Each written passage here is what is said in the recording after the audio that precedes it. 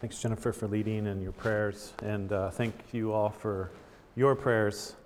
They really matter. God. We're in a sermon series called Kingdom Habits of the Heart, and we're just exploring the Beatitudes of Jesus up until the beginning of Advent. And we've been following them sequentially. But I am going to jump down to the second to the last Beatitude because I thought it was pertinent to our election. In some ways, in many ways, this Beatitude of being peacemakers is a summary, a summation of all the ones that come ahead of it. So we'll circle back in the following weeks and finish them. But our scripture this morning is the same. Read all of the Beatitudes. You can find it in page 9 of your worship folder. Hear God's word to us from Matthew 5. Seeing the crowds, Jesus went up on the mountain, and when he sat down, his disciples came to him, and he opened them, saying, "Blessed are the poor in spirit, for theirs is the kingdom of heaven. Blessed are those who mourn, for they shall be comforted. Blessed are the meek, for they shall inherit the earth. Blessed are those who hunger and thirst for righteousness, for they shall be satisfied. Blessed are the merciful, for they shall receive mercy. Blessed are the pure in heart, for they shall see God. Blessed are the peacemakers, for they shall be called sons of God. Blessed are those who are persecuted for righteousness' sake, for theirs is the kingdom of heaven. Blessed are you when others revile and persecute you and utter all kinds of evil against you falsely on my account. Rejoice and be glad, for your reward is great in heaven. For so they persecuted the prophets who were before you. You are the salt of the earth, but if the salt has lost its taste, how shall its saltiness be restored? It is no longer good for anything except to be thrown out and trampled under people's feet. You are the light of the world. A city on a hill cannot be hidden, nor do people light a lamp and put it under a basket, but on a stand, and it gives light to all in the house. In the same way, let your light shine before others, so that they may see your good works and give glory to your Father who is in heaven." The word of the Lord. Pray with me. Father, be with us this morning. Give us a vision and a sense practically of what it means to be peacemakers during this season. I want to add my prayers to many of the prayers that were spoken and uttered. We pray for this election season in the next week or however long it takes. We pray for peace. We pray, Lord, that you would give us clarity as your people to know what our calling is in this time. We pray for the continued patience and endurance and wisdom as we struggle with this virus. We pray, I want to lift up schools in particular, school teachers who have such a hard job right now, and children who are trying to learn in difficult circumstances. In a special way, Lord, I want to lift them up and ask that you bless them and give them strength and courage and endurance, both to kids, but also especially to school teachers who are working so hard right now. Be with us and meet us in your word, we pray in the name of Jesus. Amen.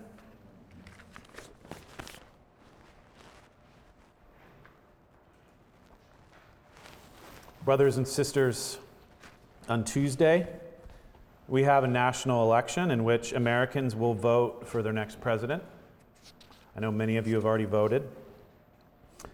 And I want you to know that in Jesus Christ, you are free to vote for whomever you like. You are free to vote for Donald Trump. You are free to vote for Joe Biden. You are free to vote for none of the above. You are free to vote at all. Now, in saying this, I'm not saying that there's not really important consequences. I'm not saying that there's moral equivalency between the candidates or that the future of America is very different depending on who gets elected. But what I am saying is this, is that voting for one candidate as opposed to another is not going to make you more Christian or less Christian, more moral or less moral, more enlightened or less enlightened. There is no obviously Christian way to vote. Not this election, I would argue, actually not really in any election. I know many would disagree with me on that point. That's a different sermon. Many of you have come to very different conclusions based upon your own life experiences and your Christian convictions about who is the better candidate or what is the better party. And I just want you to keep in mind that there are many authentically Christian people in this church and across America who will vote differently from the way that you vote. And they will not cease to be your brother or sister in Jesus Christ. Amen? Amen. Again, I'm not saying that this election isn't a big deal and there's not a lot at stake, or that you shouldn't vote or you shouldn't care or be engaged in politics. But I am saying this, that no matter what the outcome of this election, whether your candidate wins or loses, your calling afterwards, and really now, is the same. It is not to be a partisan, but to be a peacemaker. No matter who wins this election, you are called to be a peacemaker, not a partisan. Jesus said, "Blessed are the peacemakers, for they shall be called sons and daughters of God." You cannot be a peacemaker and a partisan. These are mutually exclusive categories. Now, by partisan, I don't necessarily mean that you're registered with one party or another, or that even, perhaps you work in politics, or that you have a general orientation which makes you think about, politics in a certain way. That's not what I mean by being a partisan. By partisan, I mean someone who lets their political commitments and their orientation politically and culturally to become the filter and the lens through which they interpret and practice their Christian faith. And I don't think many of us would disagree with this definition of partisanship. Nobody is going to say, no, I think we should let our American political commitments precede our Christian commitments. However, none of us can admit that this is a problem for me. None of us seem to be able to recognize partisanship in ourselves. We just see it in others. We see the partisan speck in our brother or sister's eye, but we don't see the partisan log in our own. And so if you're a conservative-leaning person, you see very obvious and clear partisanship in people who are more left-leaning and progressive.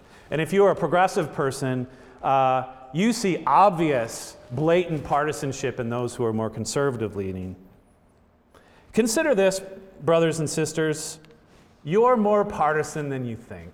And I include myself in this. You're more partisan than you think you are. It's really impossible not to be, given that we live in this polarized American culture.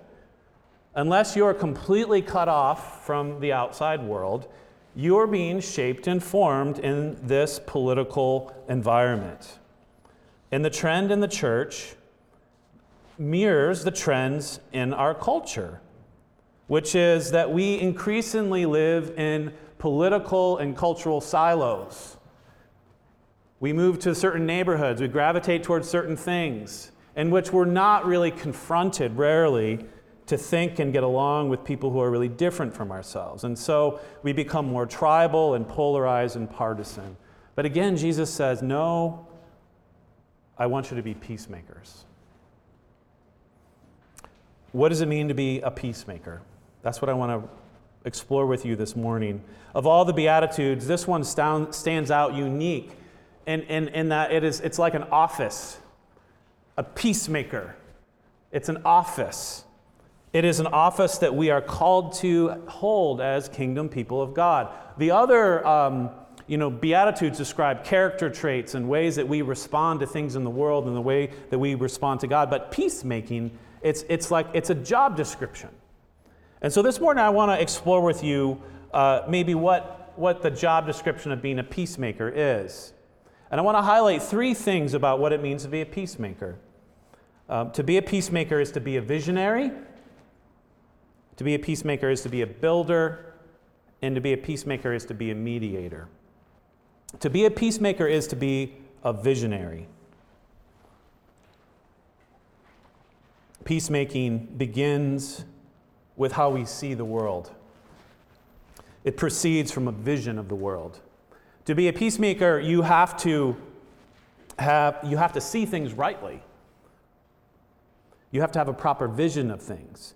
Now remember that I've spoken about the ways in which these Beatitudes really build on one another and how they interact in causal ways with one another. The Beatitude that immediately precedes this one is, "Blessed are the pure in heart, for they shall see God." They shall see God. In a couple weeks, we'll circle back and explore more fully what it means to have a pure heart. But for now, I want to just draw your attention to this idea of seeing, that we see God, because peacemaking is grounded in a vision of God. You have to see God in order to envision peace. And receiving a vision from God was always first and foremost a part of what it meant to be a prophet in the Bible. Ezekiel, Isaiah, Daniel, Jeremiah, they all have visions of God. Visions that frame their ministry, that they live out of, and which they preach out of, and do their prophetic activity. And they're really visions of shalom, or peace. Shalom is the Hebrew word for peace. To be a peacemaker, we must be able to envision what peace looks like.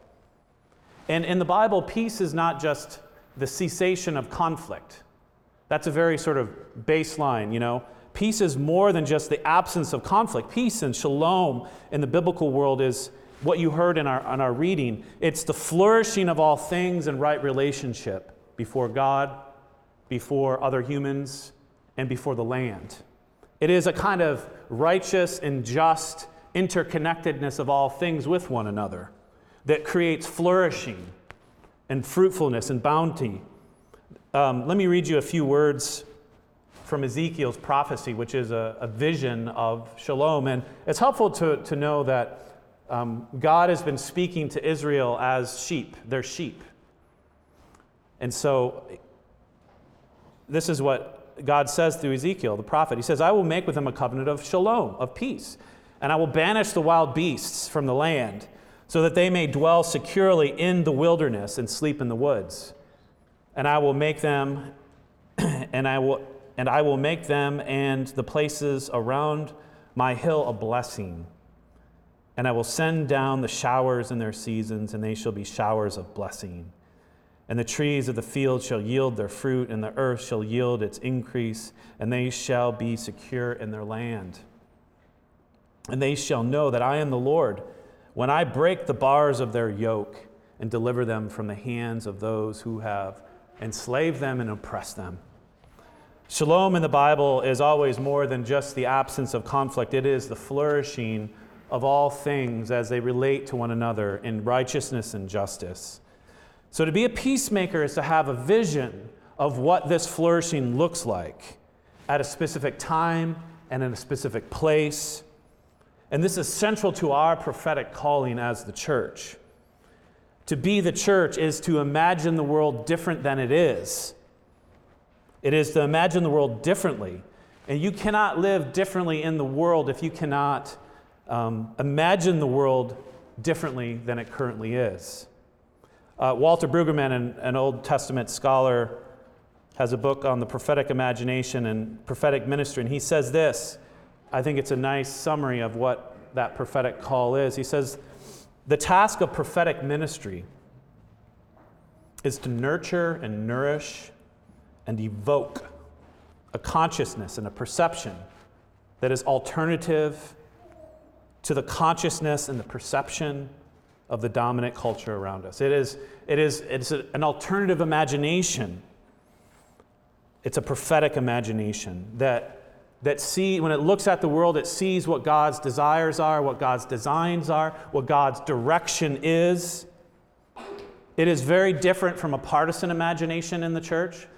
A partisan imagination in the church is simply a mirroring of the world to itself, but with religious justifications and pious catchphrases attached to it. But a prophetic imagination seeks to see God. And because it does see God, it can imagine a very different world than the one that exists. and a very different future and a different way of being in the world.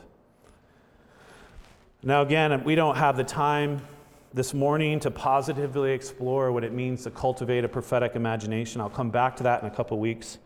But I can tell you how not to do it. You will not get a prophetic imagination through listening to conservative talk radio. You will not get a prophetic imagination through listening to NPR.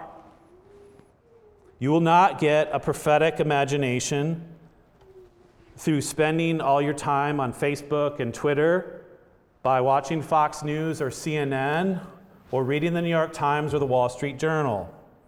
Even on their very best days, all of these media platforms simply reinforce all of our tribal and partisan instincts.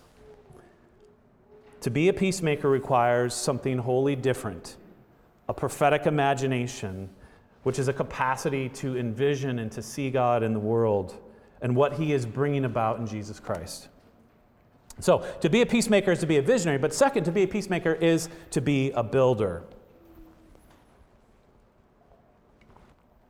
To be a peacemaker is to be a builder. It is to be a person that is devoted to the task of building, not tearing down. Weaving things together, not ripping things apart. Peacemaking is a constructive task, not a destructive one. Blessed are the peacemakers. They shall be called sons and daughters of God. Now, how do we arrive at this idea of building?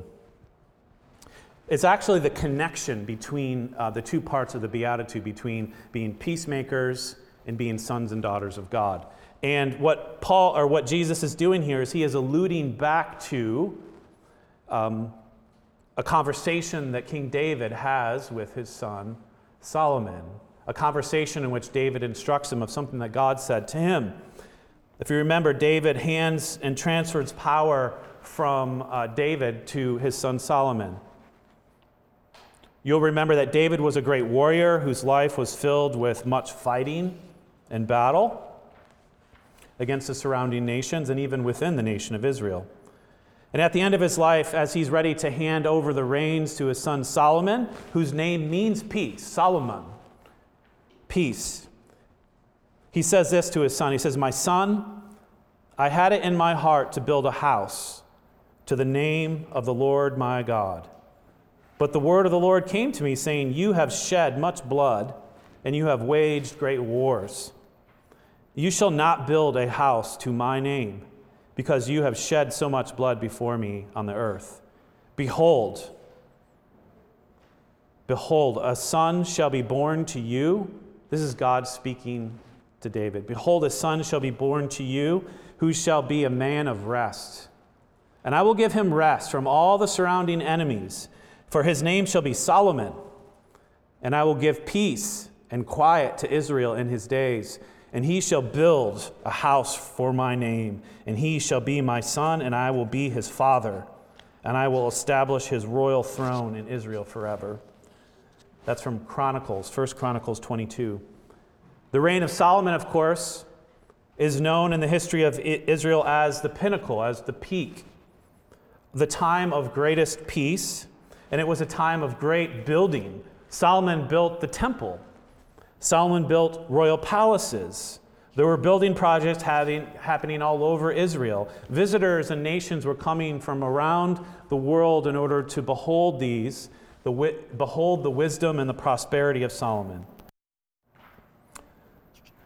Ancient Israel reached its highest peak of cultural and architectural achievement and building under the reign of Solomon. But unfortunately, as you know the story, this kingdom of peace could not last. In fact, Solomon sowed many of the seeds of its own destruction by his own idolatry. But these words that God spoke to David were not just words about Solomon. They actually foreshadowed the coming of his own son, the true son of peace, the one and the only one who could bring a lasting peace and rest to the land, to establish God's royal throne forever. So friends, when Jesus says, "Blessed are the peacemakers, for they shall be sons and daughters of God," what he does here is he places us in this royal lineage with David and Solomon. He tells us that to share in his royal kingly office as peacemakers is to be builders. To be a Christian is to share in Jesus' royal office as king. And one of the ways that we show ourselves his royal descendants is that we become builders. And this is what it means to be sons and daughters of peace. And the task of peacemaking is a task of building something in the world. See, the reality is that it takes a lot more effort to build something than to destroy something. A couple winters ago, I took my son and the neighborhood boys sledding at the park across the street. And on the hill, one of the hills close to where we were sledding, there was a 10-foot snowman that somebody had built. It probably took 2 or 3 people to even put the big things on there. And as the boys came past the snowman, their instinct was to jump on it and begin to destroy it. And I got mad. I was like, guys, what are you doing? You didn't build this. It's always easier to destroy something than it is to create something. Probably took an hour or more to make that snowman, but they could ruin it in like 5 minutes. And this is true of everything. It always takes a lot more time to really build something than to tear something down. Anything worthwhile takes a lifetime to build, but it only takes some careless words or a few thoughtless actions to destroy something that it took a lifetime to build. Creating is always harder than critiquing. But again, the partisan imagination is more about destroying and critiquing than it is creating and building. It is the call to drain the swamp, right? Or to tear down the institutions of oppression. These, again, are people who say these things often fancy themselves to be prophets, as this is part of their prophetic task. But you never see a prophet in the Bible tearing or destroying anything down. There is an appropriate role for prophetic critique and for institutional reform. That's part of what it means to be a peacemaker. To be a peacemaker is not to be a pushover. To be a peacemaker is not to be an appeaser of injustice. But prophetic critique of the peacemaker comes most clearly through what he or she builds rather than what she calls out as unjust. The partisan imagination might train us in the art of deconstruction, but it does not show us how to build things, how to create things, how to nurture shalom in the world. Brothers and sisters, it's very easy, I think, for us, from our different locations politically, to get upset and angry and critique and point out all the wrongs and the obvious wrongs and injustice. But all the partisan imagination can do is stand on the sides and critique. It can't build. And I love that word in the English, which is peacemaker. It's the compound. You have to make something. Peace is something you have to make. And so I asked all of us this morning, what building projects are you involved in? What institutions, what relationships, what social commitments and public works have you devoted your life to? That's what it means to be a peacemaker, to be a builder.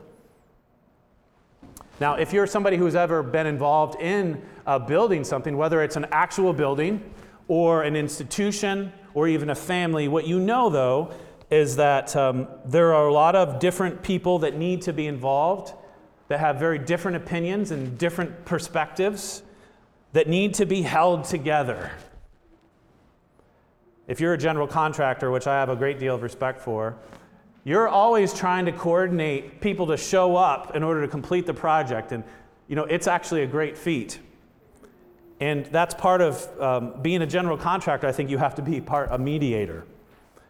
To be a mediator. A mediator is a person that stands in the middle. And she is, in a sense, a go-between between opposing parties. She seeks mutual understanding and insight without rendering premature judgment.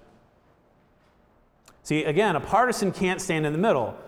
To be a partisan, the very definition of a partisan is you stand to the side, to the either left or to the right. but you don't stand in the middle. And here, I'm not trying to make an argument for being moderates or anything. Don't interpret me in our American political sense to this. But the tendency of the partisan imagination is to render summary judgments upon people without really interacting with them. But a peacemaker enters into the middle, and the middle is a conflict zone. It's a conflict zone. And what they try to do is they try to hold everybody together. They try to get people interacting and talking and understanding one another, communicating one another, staying connected with one another. And the way that they do this is not by specific techniques of listening, and these are really important. There are a lot of great techniques for being a mediator. But it's by virtue of their person and their character that they're able to hold together diverse perspectives and parties. That's what a mediator does. They give people the benefit of the doubt. But I think one of the biggest things that a mediator really does is they create social trust. They create social trust. And where social trust has been damaged or lost, they seek to repair it.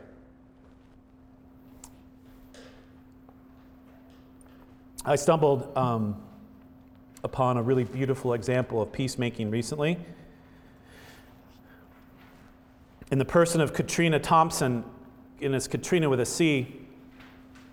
Thompson is a Christian. She's a black woman, mother of teenage boys, and she has been the chief of police of the Winston-Salem Police Department in North Carolina since 2017.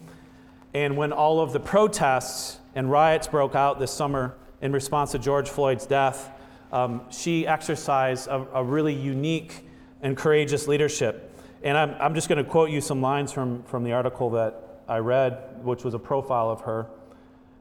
When she first began to engage the city on this issue, it says, unarmed and dressed in a navy polo shirt, Katrina Thompson spoke for about 7 minutes before a large group of people, without notes or talking points, until her voice tightened and her eyes welled with tears.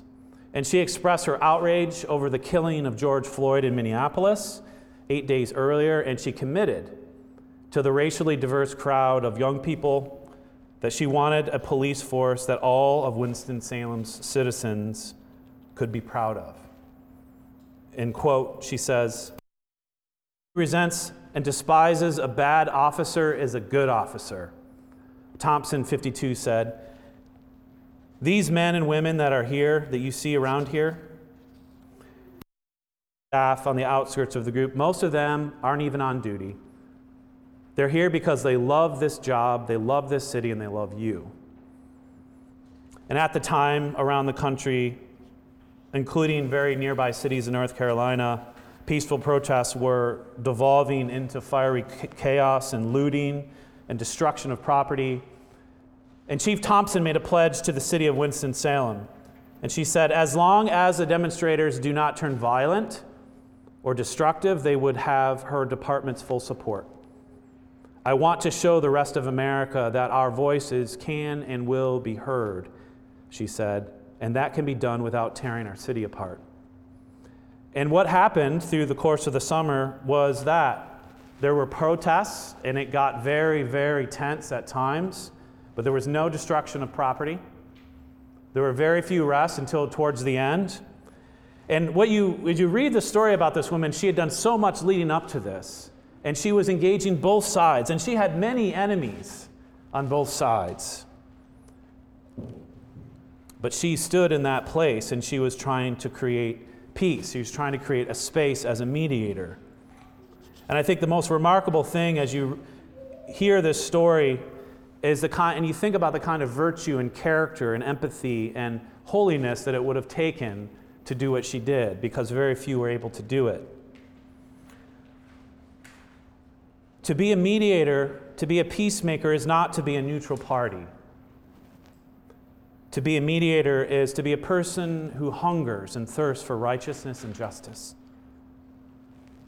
It is to embody it in your own life. To be a peacemaker is to be poor in spirit, which means that we're not defensive when our own faults and mistakes are pointed out to us. To be a peacemaker is to mourn because you see the injustice of the world and you see the injustice in your own life. To be a peacemaker is to be meek. It's to have mastered anger in your own heart so it doesn't come out on others, so that you're not mastered by it, so that you don't use your power to protect yourself at the expense of others. To be a peacemaker is to be merciful because you see that you've received mercy. And it's important sometimes to cut people some slack because you've been cut a lot of slack in your own life. To be a peacemaker is not to be a person that quickly jumps to judgment because you know that there's a lot of things in your own lives, things that in your own eye that you don't see right. To be a peacemaker is to treat others the way you want to be treated, which is with dignity and respect, to be given the benefit of the doubt. And perhaps most scandalously, to be a peacemaker is to learn to love your enemies, even those who have spoken ill of you and have harmed you, and to extend forgiveness and mercy because you have received it from God. Now, the way this plays out, of course, is very messy. It's very messy. And you won't be a popular person. And it's significant that after this beatitude, the very last beatitude Jesus says is, blessed are those who are persecuted. And there's 2 beatitudes about it. It's the longest reflection. That if you actually try to be a peacemaker, you're going to be persecuted. You're going to be vilified. People are not going to like you. They're going to see you as the very opposite than that of a peacemaker. But again, here we again back to the person of Jesus Christ, who is the true mediator, as Paul says, between God and man. Jesus himself was the ultimate embodiment of the mediator. He stood between us and God. And again, there was no neutral party here. It was very clearly who was in the wrong. It was us. And yes, Jesus stepped in our very humanity to represent us before God. And what Paul says here, he describes Jesus' ministry of peace this way. But now in Christ Jesus, you who were once far off have been brought near by the blood of Jesus Christ. For he himself is our peace, who has made us both one, and he's broken down in his flesh the dividing wall of hostility, abolishing the law of commandments expressed in the ordinances, that he might create in himself one new human being in the place of the two, and so making peace, that he might reconcile us both to God and in one body through the cross, thereby killing hostility. And he came near and preached peace to those who were far off and peace to those who were near, so that you are no longer strangers and aliens, but are fellow citizens with the saints and members of the household of God. Amen.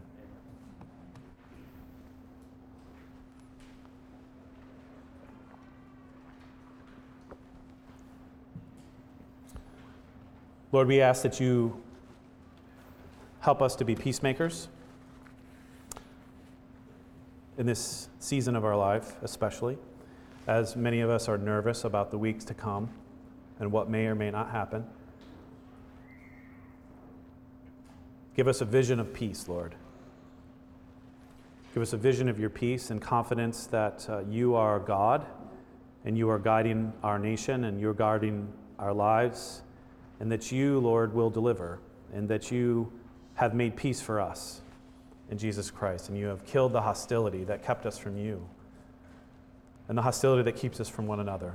And so we ask, Lord, that you give us an extra measure of your grace in this season. I'll give you thanks and praise. In the name of the Son of Peace, we pray. Amen.